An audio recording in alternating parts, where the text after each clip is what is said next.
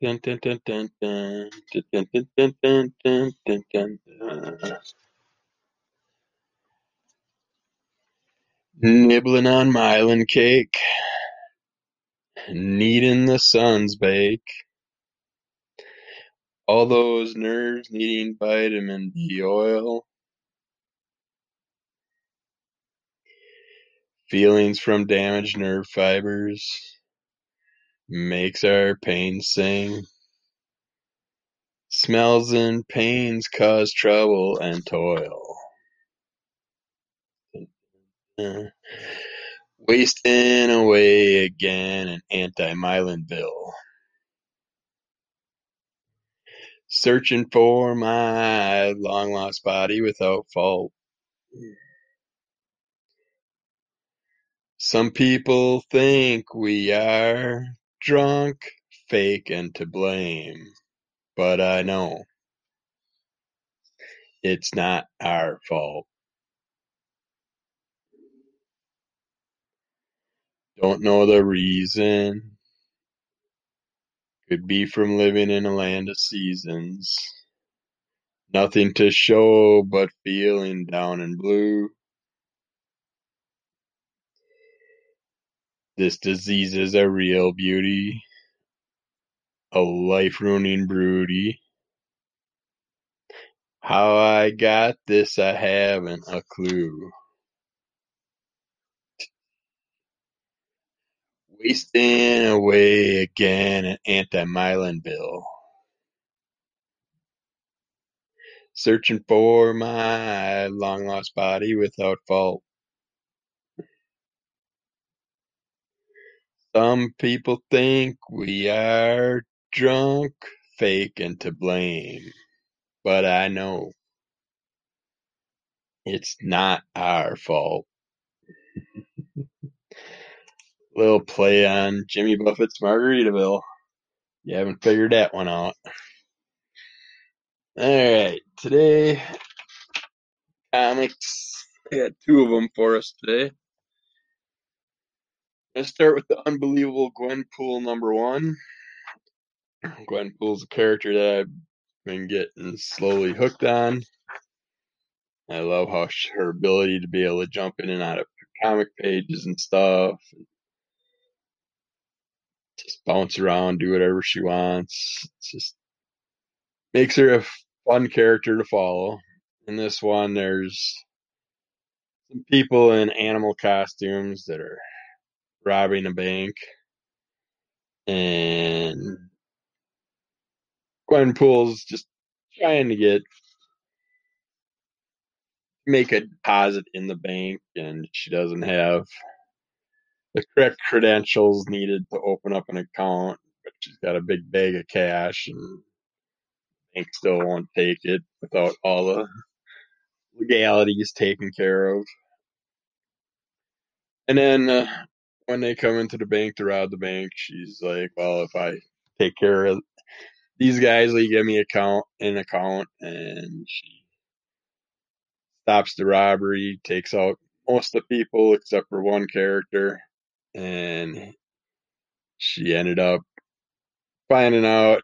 Well, she gets thrown in the back of the cop car with him and finds out that she took out his uncle, and he's like a hacker type character. And she's like, "Well, you're going to be my new sidekick now, and you're going to help me out with my things." And things going on with Sentinels and stuff that she hears about. So they steal the cop car, chase off actors, try and find out what's going on. There's some squid characters, like humanoid squid type characters causing havoc everywhere. Jumps in to fight all this and take care of things, and makes the guy help her out with doing research and everything with his hacking abilities. And towards the end, MODOK appears, basically destroys a bunch of things, and tells Gwenpool that you can either join me or fight me. you'll have to read it to find out what happens in the end, where it goes from there. And then the other one I'm going to talk about, and I should let you know that this is Gwenpool #1, from this would be probably 2000. Okay, they're not going to give me it in the inside cover, but I would say this has got to be around 2016. Yeah, the next one is on sale in 2016, so this would be a 2016 run of Gwenpool. You know how the characters got to have a bunch of different runs and sit there and go on and on about different reimaginings of the character over and over and going back to the origin stories and all that crap. It just makes no sense with as many characters as we have. It just doesn't fan out to keep putting out more and more things. But I guess that's what they're going to do. They obviously don't have enough new ideas. They got to keep focusing on the old ones and just everybody give their own point of view or change the ethnicities of all the characters or change the sexes of all the characters and redo them that way. It's like, I mean, seriously, you really can't come up with some new freaking ideas. And it's like, why have all these?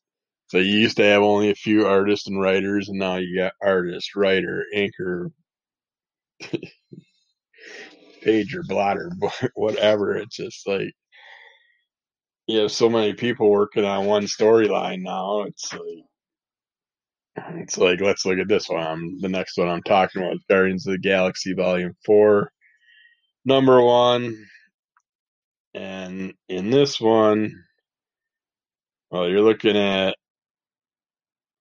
writer Brian Michael Bendis, artist Valerio Ashidi, color artist Richard Zanobi, letterer VC's Corey Petit, cover art by Adams and Dave Stewart, variant covers by a bunch of people, assistant editor, associate editor, editor-in-chief, chief creative officer, blah, blah, blah. This goes on and on and on. Guardian of the Galaxy's #1 is from 2015. The entire galaxy is a mess. Warring empires and cosmic terrorists plague every corner. Someone has to rise above it all and fight for those who have no one to fight for them. Against their natures, a group of misanthropes and misfits came together to serve a higher cause. Drax the Destroyer, Gamora, the most dangerous woman in the universe, Rocket Raccoon, Groot, and Flash Thompson, aka Venom, all joined together under the leadership of Peter Quill, Star-Lord, to be the saviors of the spaceways, the conservators of the cosmos, the guardians of the galaxy. Things have changed. And it talks about Quill being Star-Lord, but in reality, you got Quill off on another planet, just doing his thing that he's set to do right now. And you got the Thing just out in space floating around. He's busy working on trying to get rid of what are they called? Those big creatures from the first Avengers movie. And um, hopefully come the Shitaras, that's it. So he's out there fighting the Shitaras that are floating around in space, just having fun, just what he wants to do at this moment in time. And the Guardians show up and they help him take on the Shitaras. The Peter Quill in this one is a female that's substituting for Peter while he's off on planet Spartax doing his civil duties or whatever and getting hit on by some different alien races. They're busy doing the cleanup and the work while he's off playing on the planet Spartax. Uh, I'm hoping to find out more. You see some things happen to like Gamora and stuff in this one. Rocket is after a device, of course. He's always after the neat little toys that he can find, destructive items and stuff.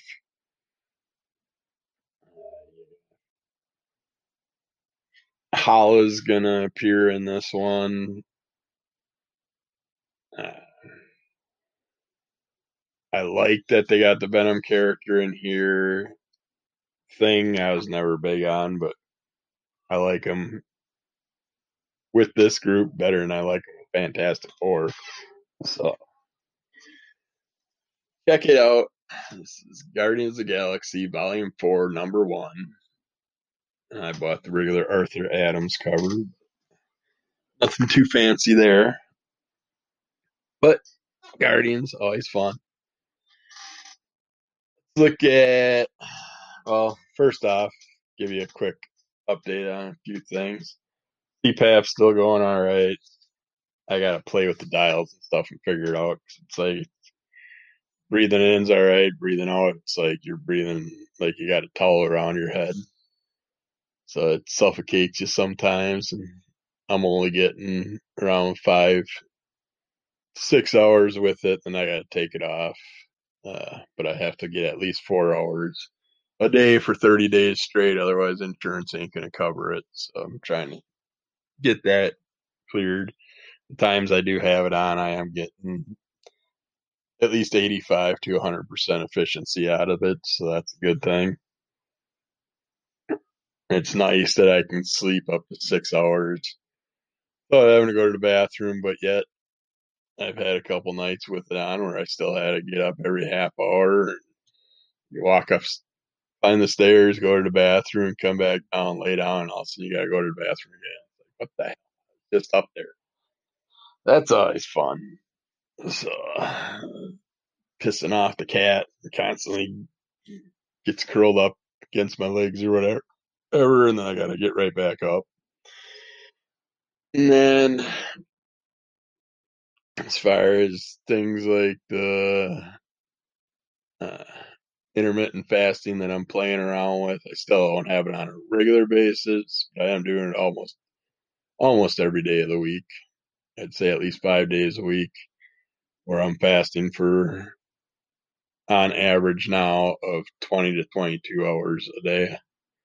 It's like Friday, I did a 22-hour fast. I had 1 cup of cooked vegetables, and that was it. And then I went instantly right on to another 20. I think it was about 20 to 22-hour fast.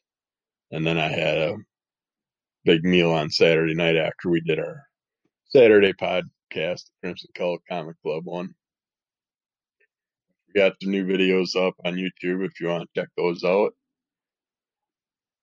And we're getting ready for anybody in Wisconsin area. We're getting ready to do our final big comic purge rummage sale with all our stuff from the comic shop and a bunch of my stuff.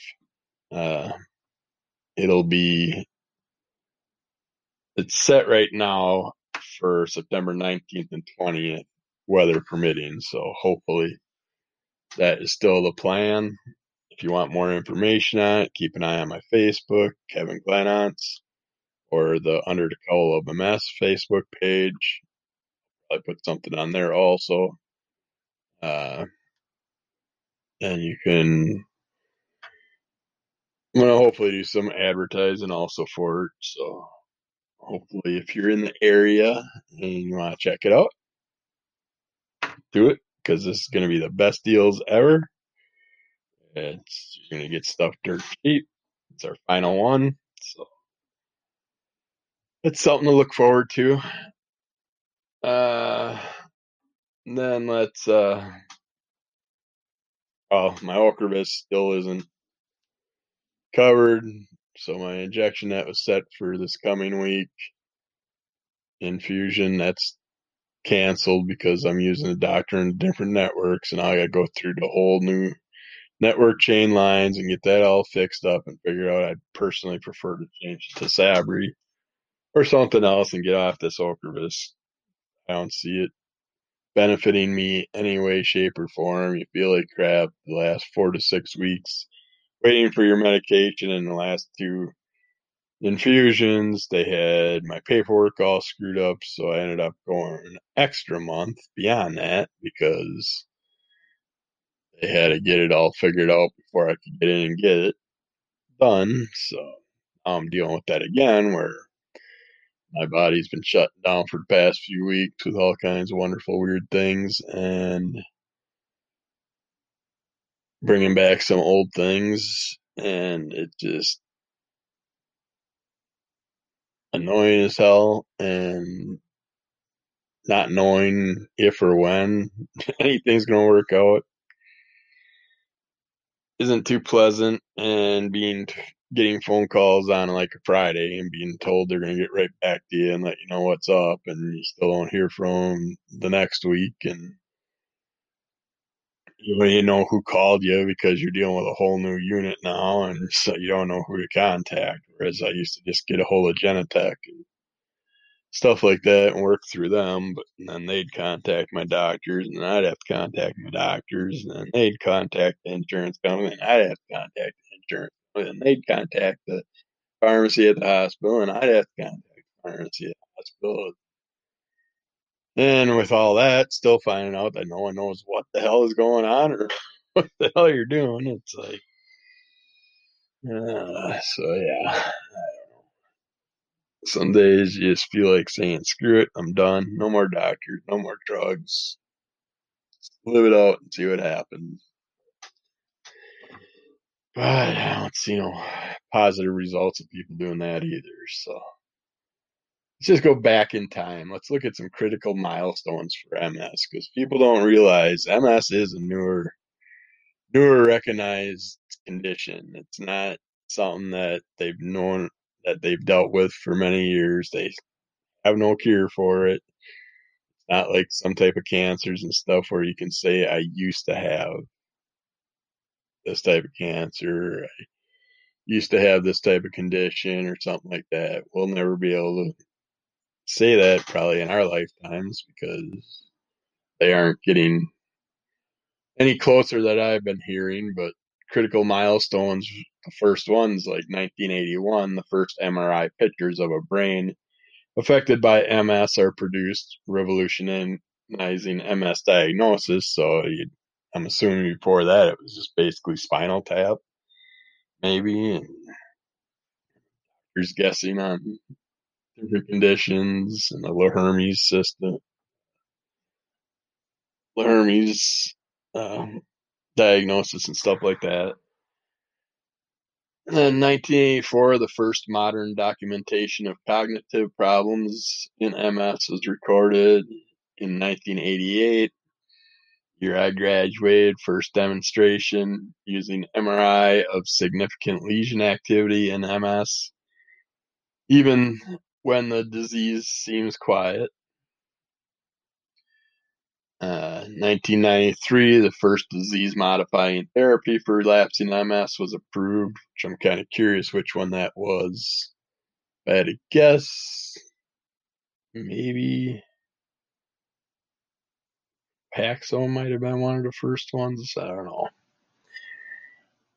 We'll have to look into that one of these days. 1996, the first proof that aerobic exercise improves physical and physiological well-being in MS. Well, that's common sense. Exercise is good for pretty much anything. 1999, Society grantees. I think that's a misprint. Should probably say grants first. Or no, society grantees first to isolate immature cells in the adult brain capable of developing into replacements for myelin-making cells destroyed by MS. In 2003, Italian researchers transplant cells to enhance nerve tissue repair in mice with MS. In 2004, pivotal study by Society Fellow shows that African Americans tend to have a more aggressive course of MS than Caucasians. In 2005, 2010, and 2018, McDonald criteria for diagnosing MS updated by Society Task Force, speeding time to diagnosis for many. So that must have been, I've never heard of the McDonald criteria, but it must be something that came up to make diagnosis quicker. 2007, with support from Society to International MS Genetics Consortium, 2 genes are confirmed to be linked to MS risk, many more uncovered since. 2007 also, you had first large-scale trial of sex hormones. Estriol gets underway in women with MS, a result of the society's targeting of gender differences. 2010, the first oral disease-modifying therapy was approved for relapsing MS. 2012 was the launch of Progressive MS Alliance to speed the development of therapies. 2013, studies hint that exercise and rehabilitation can improve many functions and even help rewire the brain. I'd love to know how much money they spend on some of these things. Let's spend thousands to find out if exercise and diet can help anything. It helps everything pretty much. 2014, the first large phase 2 clinical trials of myelin repair strategy for MS are launched. 2015, which they still don't have myelin repair for us. So the last 6 years, that hasn't done shit. Phase 2 clinical trial for co-funded by the society suggests a pill used to treat epilepsy. Bentione has the potential to slow the accumulation of disability in people with MS. In 2015 also, we had the results of phase 2 trial of anti-LINGO, suggested has potential as myelin repair strategy. They also had Society's co-host International Conference on Cell-Based Therapies to forge next steps for cell therapy in MS. And also in 2015, you had Society funding helps launch MS Microbiome Consortium to promote research on role of gut bacteria in MS progression and treatment. And in 15 and 16, you had 2 large-scale clinical trials break through long-standing barrier by showing benefit in primary progressive and secondary progressive MS. 2016, positive results announced from 2 studies of bone marrow-derived stem cells in people with aggressive relapsing MS. More research focuses on who might benefit and how to reduce risks. They also had society-funded international consortium of MS genetics identifies 200 genetic variations linked to MS, offering new leads to how genes and other factors make people susceptible to developing MS. Also in 2016, Society launches 2 new studies testing the ability of dietary approaches to treat MS symptoms and improve quality of life. And 16 and 17, the International Progressive MS Alliance awards 3 large-scale collaborative network awards to promote solutions for people with progressive MS. And 2017, we got FDA approves ocrelizumab as first disease-modifying therapy for primary progressive MS, and also as a therapy for relapsing MS. That's one I'm on. International team co-sponsored by the Society revised MS diagnostic criteria to speed diagnostic process and reduce incidence of misdiagnosis.